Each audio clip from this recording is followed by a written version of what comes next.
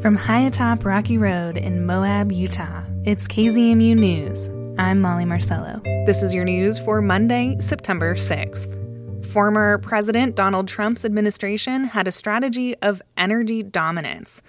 That meant the Bureau of Land Management offering as much land as possible for lease to the oil and gas industry. KZMU's Justin Higginbottom checks in on public land leasing under Biden. On one of his first days in office, President Joe Biden paused oil and gas leasing on public lands. His administration gave a couple reasons for the moratorium. There's combating climate change, and the pause would give time for agencies to review leasing practices long criticized by environmental groups. But what they're looking at is what's wrong with the program? Like, what can we do to fix it? And they're looking at everything. They're looking at royalty rates, bonding, the analysis that goes with leasing, really technical in the weeds issues, it's broader issues.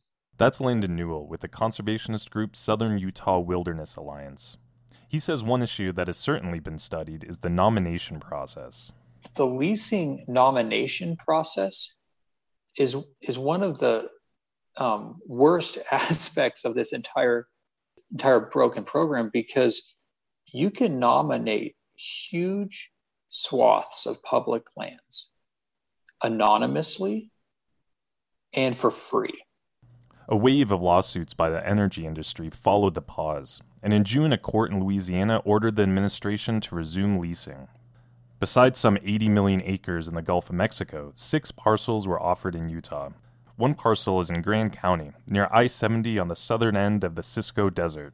But just because the BLM is starting the process again doesn't guarantee those parcels will end up producing oil and gas. The agency has pretty wide discretion for deciding what happens on public land. They could look at it and say, we looked closely at this lease parcel and we found a whole host of new cultural resource sites, or we found important greater sage-grouse habitat, or, the climate crisis is so bad that we just can't responsibly offer more leases for development because, future greenhouse gas emissions is something that we can't afford as a country. Now conservationists and industry alike are waiting for that report on leasing practices, due any day now. It's clear the era of energy dominance is over, but what replaces it is still unknown. Justin Higginbottom for KZMU News. The Moab Mosquito Abatement District will be fogging again in the downtown area tomorrow night. This is the second time they will fog this season. The first time they did it was Friday night. District Manager Michelle Rabine says they've detected a type of mosquito in town that is hard to eradicate once it gets established and can transmit diseases like Zika, dengue, chikungunya, and yellow fever. So they're taking it seriously. A couple of these viruses currently don't have any type of vaccine or treatment. So that includes Zika as well as chikungunya.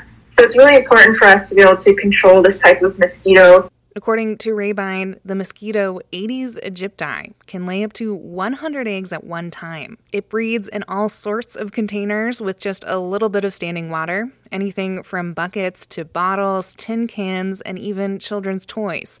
The Moab Mosquito Abatement District found the mosquito about a week and a half ago. Staff later observed Aedes aegypti in yards and within residential homes in the downtown area. They then made the decision to conduct an ultra-low volume fogging. Once it becomes established in an area, it becomes very hard to get rid of it. And because of this, we want to be able to really aggressively treat it as much as we can, reduce it, if not try and fully eliminate it in the Moab area if we are able to. The insecticide used during the fogging is called BioMist and will target adult mosquitoes. Rabine says they've scheduled the fogging for 9 p.m. in order to avoid daytime pollinators. It's not clear how the insecticide might affect nighttime pollinators. Aedes aegypti mosquitoes were first detected in the Moab area in 2019. Also near the end of the summer season.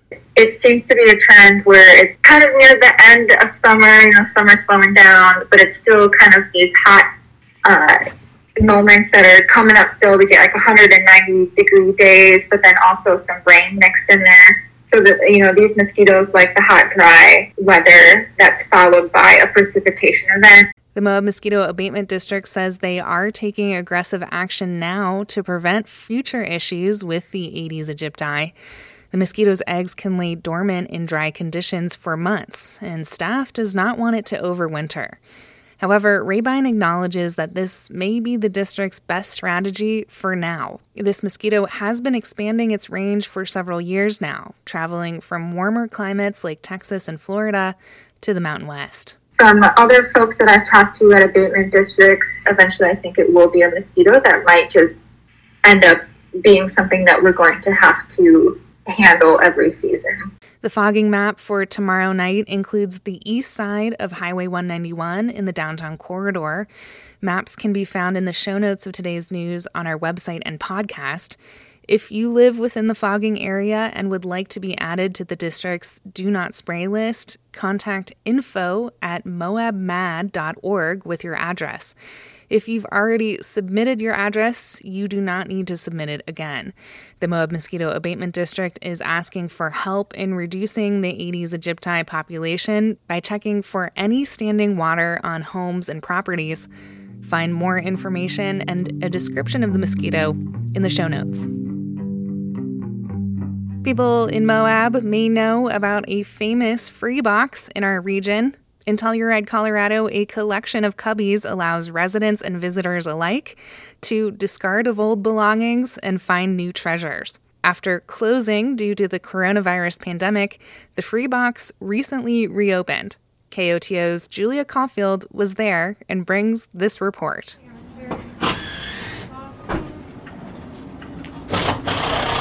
The free box is free once more. Boarded up in March 2020, it was one of the first local casualties of the COVID pandemic. Now, a year and a half later, the community institution is reopened. I couldn't be happier. I was heartbroken the day it got closed, and I had no idea I would be standing here, being one of the people to open it back up. So I'm just thrilled, and I couldn't be happier. This is a dream come true. That's Becky Boehm, free box supervisor. The boards came down and sat in the cubbies is over a year of discarded clothes, some broken toys, and dust. A lot of dust. It's a time capsule of sorts. This is what was in there. Yeah. And March, 15th, 2020? 2020, yeah. Looks like it. Not all of the relics are treasures. There's some trash in here so far. Down here, some mismatched shoes. Yeah, definitely there's some stuff in here we wouldn't recommend leaving. Underwear, that's just, we don't need to have that. It's a good reminder of how to love the free box the right way. Well, a good motto to keep in mind is share respectfully. Don't bring items here that you wouldn't wear or that are stained or ripped, especially clothing-wise.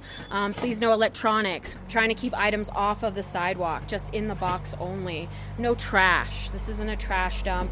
No paints, no furniture, things like that. Be respectful. Think about it being your home. And, if we can all treat it and love it just the same and respect it the way it should be, I think it's going to be a huge success. As the box reopens, a local or two peek around Pine Street to witness the moment. Local artist Brendan Burkle comes to collect one of the murals that adorned the plywood panels. I've come for my turtle bird. Oh, that's yours? Yeah. Cool. Do you want to take it? Yeah, I'll take it. Sweet. That's awesome. It's yours. Sweet. Turtle bird. Turtle bird. Cool. This is so exciting. Yeah, I'm not going to overload it. I hope people don't. Yeah, me too. I just have this little thing. As for Boehm, she has a small pile of items waiting to put in the free box, and she's keeping an eye out as well. A winter coat. Winter coat and winter boots. That's what I'm looking for. The pandemic may not be over, but signs of the funky, weird Telluride are coming back to life. One Telluridian's trash can be another's treasure once more. This report comes from our partners at KOTO in Telluride, Colorado. And that's the KZMU News for Monday, September 6th. Get your community-powered journalism Monday through Friday at noon and 7. You can also find KZMU News anytime online at kzmu.org or wherever you listen to podcasts.